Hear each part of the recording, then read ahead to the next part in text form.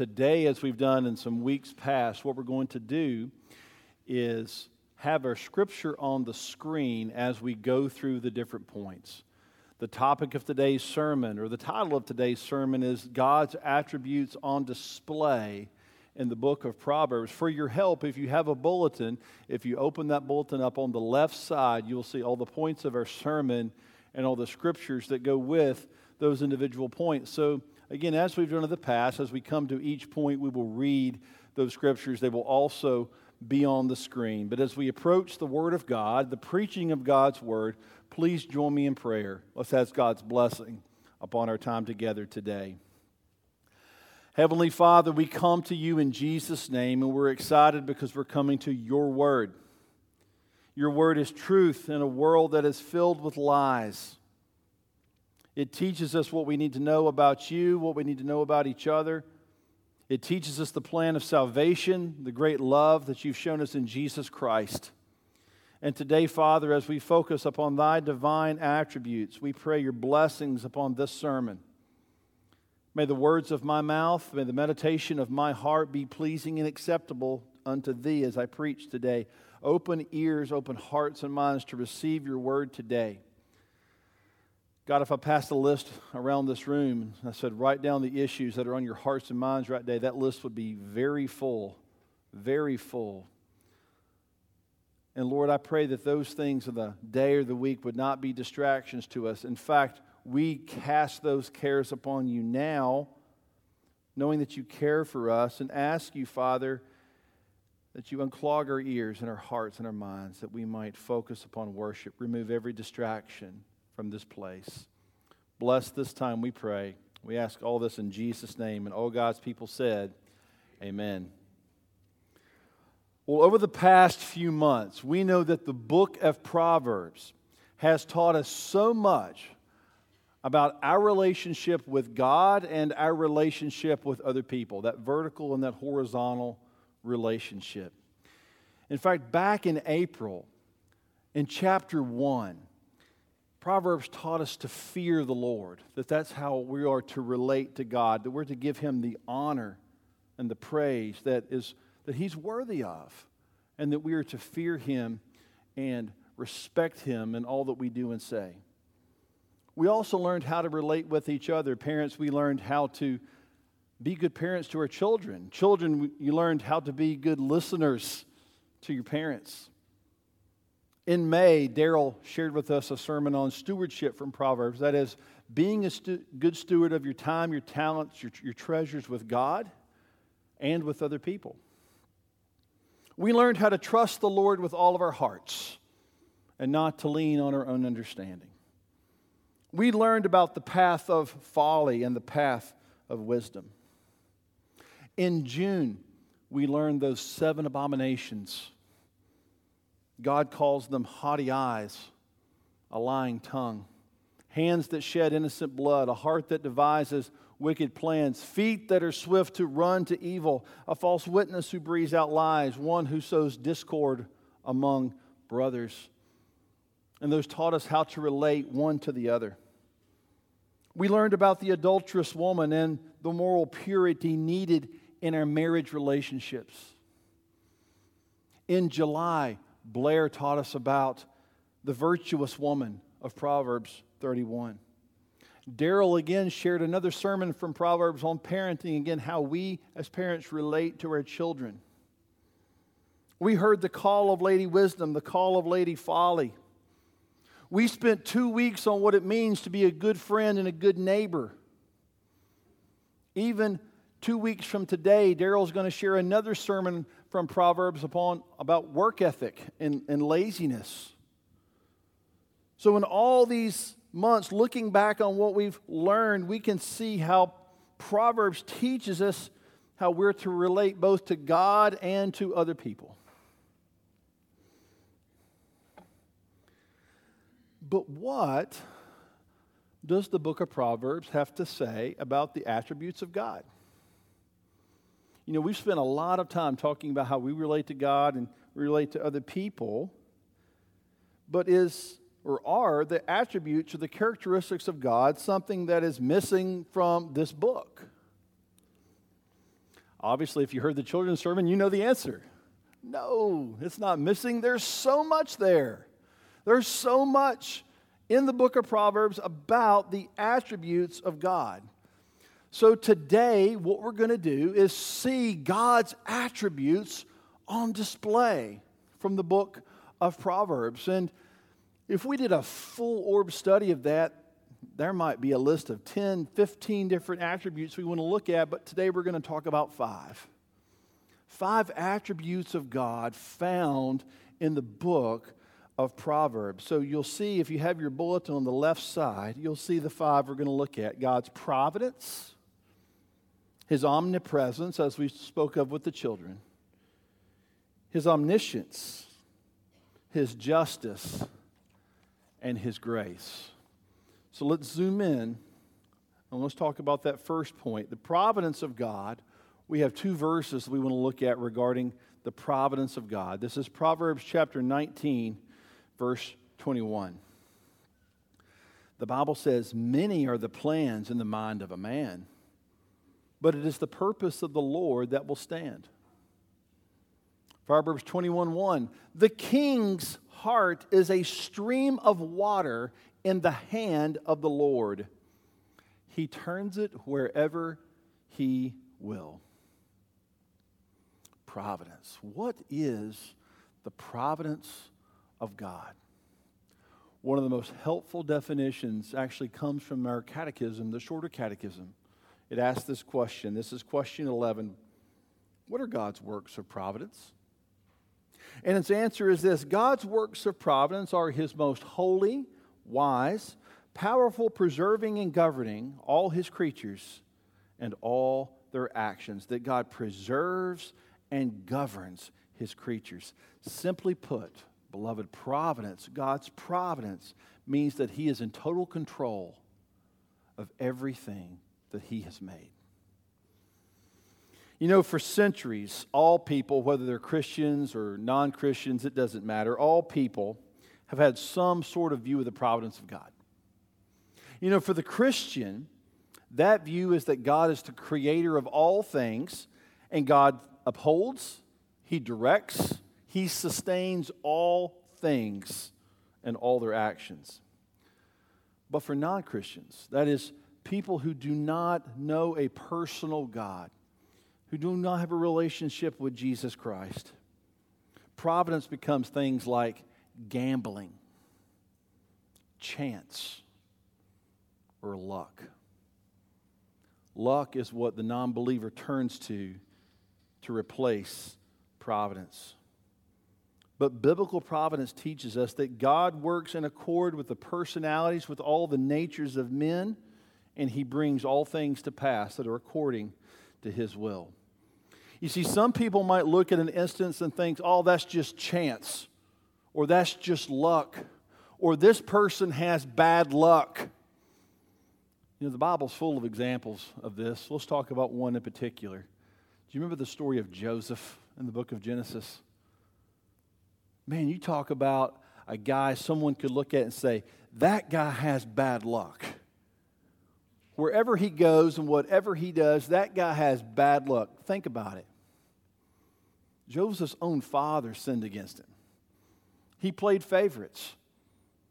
Made Joseph a coat of many colors. He wasn't doing Joseph any favors when he did that. That must have been bad luck. Because you know what happened? His brothers saw that coat and they got very jealous. They knew that their father loved Joseph more than the rest of them, so they took Joseph and they threw him in a pit, and when that wasn't good enough, they sold him into slavery. Man, this guy has bad luck. You think it might be over when he gets to Egypt, but it doesn't. Things seem to settle down. He works for a guy named Potiphar, but then Potiphar's wife chooses to lie against Joseph. Gets Joseph put into prison. Bad luck. God is obviously not in control of this situation. And then Joseph goes to prison. He talks to the cupbearer, right? Who gets out of prison. and says, hey, cupbearer, will you remember me when you get out? Sure, Joseph, I'll remember you. Cupbearer gets out. What's he do? Forgets about Joseph. Obviously, Joseph has continual bad luck. Do you realize that every consequence that Joseph suffered from the things we just talked about weren't for things that Joseph did? They were things that other people did. That Joseph suffered the consequences of other people's sins. This guy has bad luck, right? Wrong. It was in God's plan the whole time.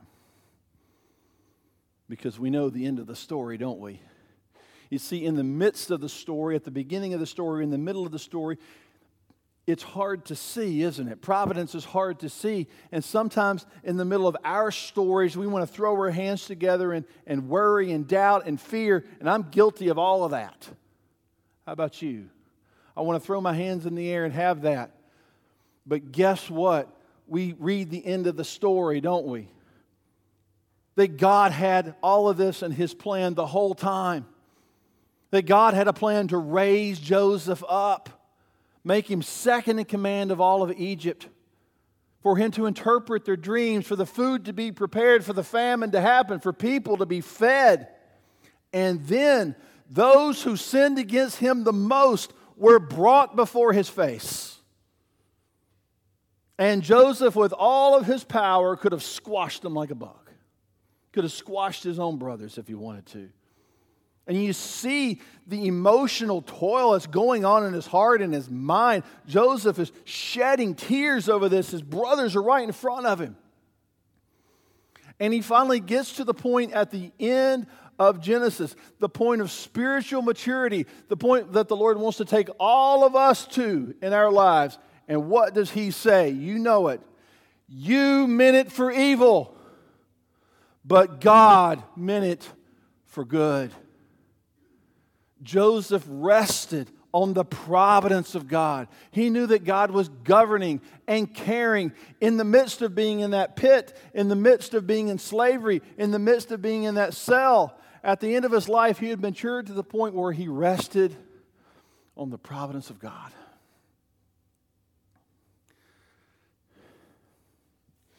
I guarantee you, if we had asked Joseph in the pit, in slavery, and in prison, if we asked him in all three of those moments, hey, Joseph, was this in your plan? Was this in your personal plan for your life? He'd have said, no way. It wasn't my plan. As this verse says, many are the plans in the mind of a man, but it is the purpose of the Lord that will stand. And Joseph grew to know that, to understand it, to accept it. It doesn't tell us, the Bible doesn't tell us what exact point he came to do that, but he did by the end, by Genesis 50, the last chapter. He grew to that, and that's the point God wants to grow us to. This is the providence of God. Secondly, the omnipresence of God. The verse we read a moment ago with the children. The eyes of the Lord are in every place, keeping watch on the evil and the good. Do you ever wish you could be in both boxes at the same time?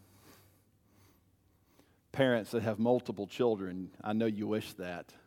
Maybe your children go to different schools and you got to drop one at one school, number two at a different school, and number three at a different school, or three different ball practices. We got to get you to volleyball, we got to get you to soccer, we got to get you to football, whatever. And maybe all practices are at the same time, and you kind of wish you could be everywhere at the same time. We get worn out driving around town. But as we learned this morning, God is everywhere at the same time. As this verse says, the eyes of the Lord are in every place. And this is so different than you and I. We're limited by space. We're limited by time. But let us remember something about space and time. Those are creations. God is outside of space and time. In fact, God created space and time. That God is not bound like we are. So yes, God can be everywhere at the same time. A text, we read it a few months ago. I just want to reread some of this. This is Psalm 139. You're probably very familiar with this text. But David writes, he says, "Where can I go from your spirit, or where can I flee from your presence? If I ascend to heaven," in other words, if I go up, you are there. "If I make my bed in Sheol," or the grave, which is down, David says, "You, God, are there. If I take the wings of the morning," which is east, dawn, the sun rises in the east. "If I take the wings of the morning and I dwell in the uttermost parts of the sea," it's the Mediterranean Sea, which is west in Israel, David says, "Even there your hand shall lead me, your right hand shall hold me." Isn't it comforting to know it doesn't matter where you go? You can go up, down, left, right, forward, or backward. David says in this psalm, "You can hem me in behind and before." Think about that. If it's a box, he's done all 6 faces of the box: up, down, left, right, forward, backward. David says it doesn't matter where you go, whatever direction, whatever axis, right? The x-axis, the y-axis, the z-axis. Doesn't matter. God is with you. You are never alone. Remember the words of Jesus. We told it to the children this morning. Matthew, the book of Matthew, Jesus gives us the Great Commission. The last thing he says is, "Lo, I will be with you always to the end of the earth. I will never leave you or forsake you," says Hebrews. Jesus calls himself Emmanuel, God with us. You are never, ever alone. How comforting is that for us? Number 3, the omniscience of God. Omnipresent is God being present everywhere at the same time. Omniscience means God is all-knowing. Here's our verses. Proverbs 15:11. "Sheol and Abaddon lie open before the Lord. How much more the hearts of the children of man?" Proverbs 21:2. "Every way of a man is right in his own eyes, but the Lord weighs the heart." When you look at another person, what do you see? We see their outside, right? We see their physical features. But can you see more than that? Can you look past the outward appearance? Can you see the heart? We try to do that sometimes, don't we? Sometimes we're right, sometimes we're wrong, but sometimes we try to look at the heart. But as much as we try to know the certainty of someone else's mind or heart, we can't ever know for sure. I can fool you. You can fool me. Husbands can fool their wives. Wives can fool their husbands. Bosses can fool their employees. Employees can fool their bosses on the intent of the heart.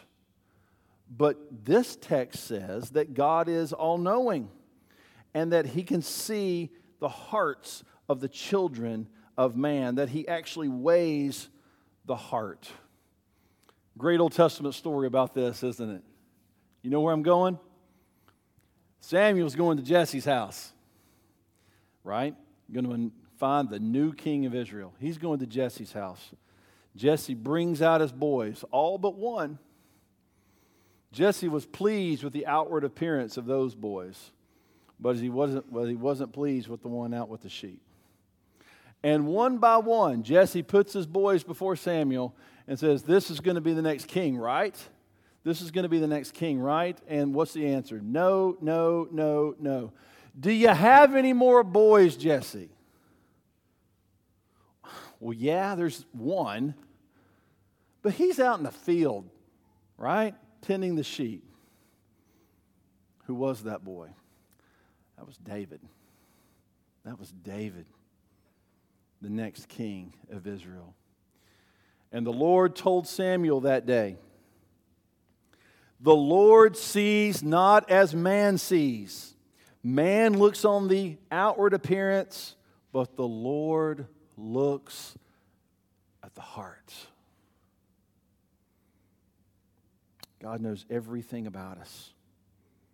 Jesus says the very hairs on our heads are numbered. For me, that's a very small number. As you're staring at it right now, figuring out there's at least 4, maybe 5. But in all seriousness, this text teaches us that God knows when a man will come to ruin. That's what it means, Abaddon, when a man comes to ruin. That God knows when a man's going to die. I mean, Sheol, that's the wording there. So He knows if a man's going to come to ruin. He knows when a man's going to die. But more importantly than that, it takes it a step further. It says that God knows the heart. Our hearts are fully open to God. I can fool you, you can fool me, but we can't fool God. J.I. Packer has a great quote about this. Christians, listen to this. You can cut yourself off from your fellow human beings. But you cannot cut yourself off from your Creator. Just as I am never left alone, so I never go unnoticed. Yes, I can hide my heart, my past, and my future plans from those people around me, but I cannot hide anything from God. I can talk in a way that deceives my fellow creatures as what I really am, but nothing I say or do can deceive God. He sees through all my reserve, my pretense. He knows me as I really am, better indeed than I know myself. Listen to this. A God whose presence and scrutiny I could evade would be a small and trivial deity. But the true God is great. Just because He is always with me and His eye is always upon me. Living becomes an awesome business when you realize that you spend every moment of your life in the sight and the company of an omniscient, omnipresent Creator. Amen? Amen. Number 4, the justice of God. Proverbs 24:12 says this, if you say, behold, we did not know this. Does not He who weighs the heart perceive it? Does not He who keeps watch over your soul know it? And will not repay man according to his work? Proverbs 11:21, be assured, an evil person will not go unpunished, but the offspring of the righteous will be delivered.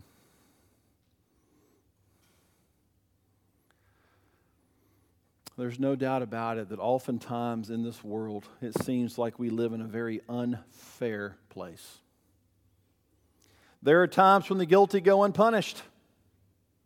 Maybe because of a legal technicality, a mistrial, maybe lies are believed instead of the truth. There's times when innocent people go to prison for things they never did. Maybe because of false evidence was used. The truth was covered up. That means an innocent victim bears the weight of a crime that someone else committed. It happens. But didn't we just learn that God is omnipresent and omniscient? We did. What does that mean? That means that God is teaching us here in this text that when human courts do not do their duty, God will have the final say. Because on the last day, the Bible teaches us that all men will stand before Him, and God will resolve every single issue. Yes, we should always strive for justice, but when injustice happens, the Bible says that it should never make us bitter. In fact, there's some comforting words I want to read to us. This is from Romans chapter 12. This is Romans 12:17 to the end of the chapter. Listen to these words. Repay no evil for evil, but give thought to do what is honorable in the sight of all. If possible, so far as it depends on you, live peaceably with all. Beloved, never avenge yourselves, but leave it to the wrath of God. For it is written, vengeance is mine, I will repay, says the Lord. To the contrary, if your enemy is hungry, feed him. If he is thirsty, give him something to drink, for by so you will heap burning coals on his head. Do not be overcome by evil, but overcome evil with good. The text says, don't avenge yourself, but leave it to the wrath of God. God is a just God. God will take care of it. Fifth and finally this morning, we see the grace of God. Proverbs 28:13, whoever conceals his transgressions will not prosper, but he who confesses and forsakes them will obtain mercy. Proverbs 16:6a, by steadfast love and faithfulness, iniquity is atoned for, and by the fear of the Lord one turns away from evil. You know, of all the things we've talked about these months in Proverbs, parents, children, stewards, all those things, there's not one person in this room or amongst us on earth who can do that perfectly. There's no perfect parent, no perfect child, no perfect marriage. We don't have perfect eyes, tongues, hands, hearts, and feet. We don't have perfect friendships. We're not perfect workers. As Daryl spoke to us a moment ago, we should be able to say with Paul, I am the foremost of sinners in each of these.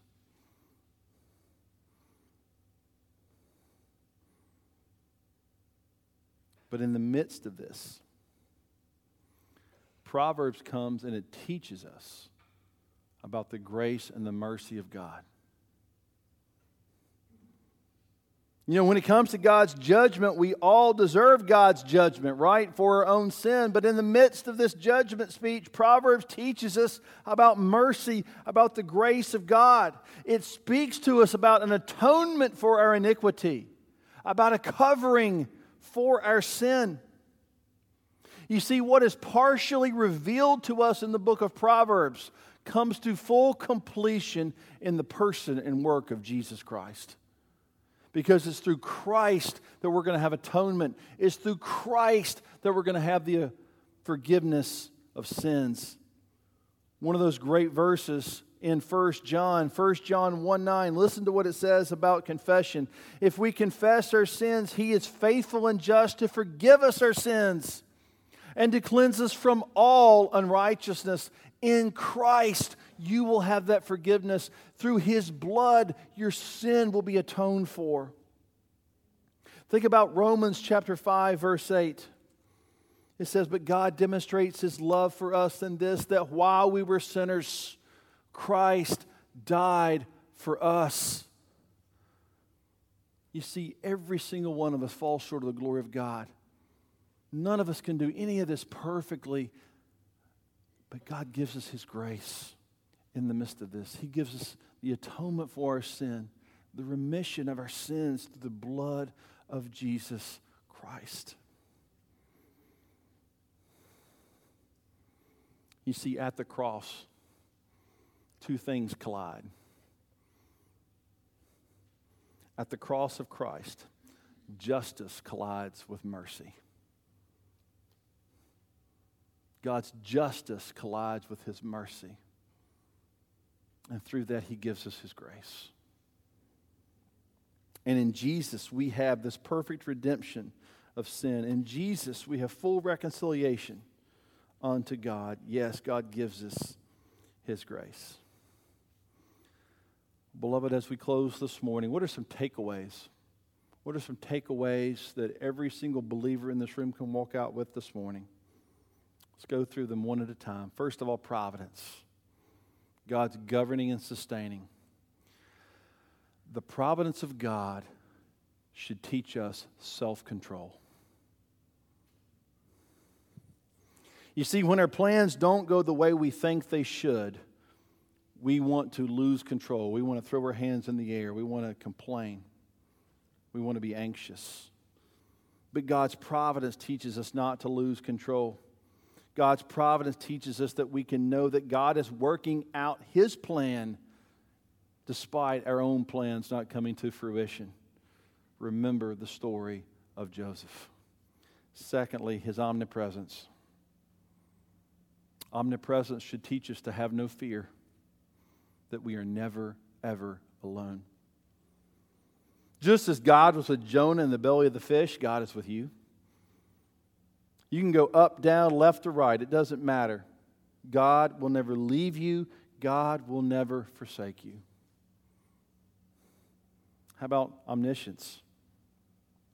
That God knows everything. This should teach us that we can pray to God even in our thoughts, even in our hearts. Because these texts say that God knows the heart. He sees the heart. We should be encouraged to pray. Even if we're in a position where we can't speak in our minds and our hearts, God hears our prayers. How about justice? That even though the world's justice system will be unfair, sometimes just flat out wrong, this does not go undetected by God. There will come a day when all will stand before God, so don't become bitter. As Romans says, leave it to the wrath of God. And then finally, the grace of God. Grace, it's something we all need, but we don't deserve. That's why it's called grace. It's receiving something you don't deserve. We don't deserve it. But the Lord Jesus Christ says that we can have it, that we can have His forgiveness, His atonement, His salvation. So if you're here today and you've never trusted Christ for salvation, today's the day of salvation. You can know the grace and mercy of God. You can ask God to forgive you of your sins and be your Savior and Lord. And if you ask, He will not turn you away. But if you're a believer here today, you already know Jesus as Savior, please join me in praising God for His grace. The fact that He gave us His undeserved favor, that we can spend eternity with Him. Pray with me, please. Lord, we come to You in Jesus' name. We thank You, Father, for these divine attributes. We praise You that they are found all over the Bible, not just in one place or the other. And today we specifically praise You that we find them in the book of Proverbs.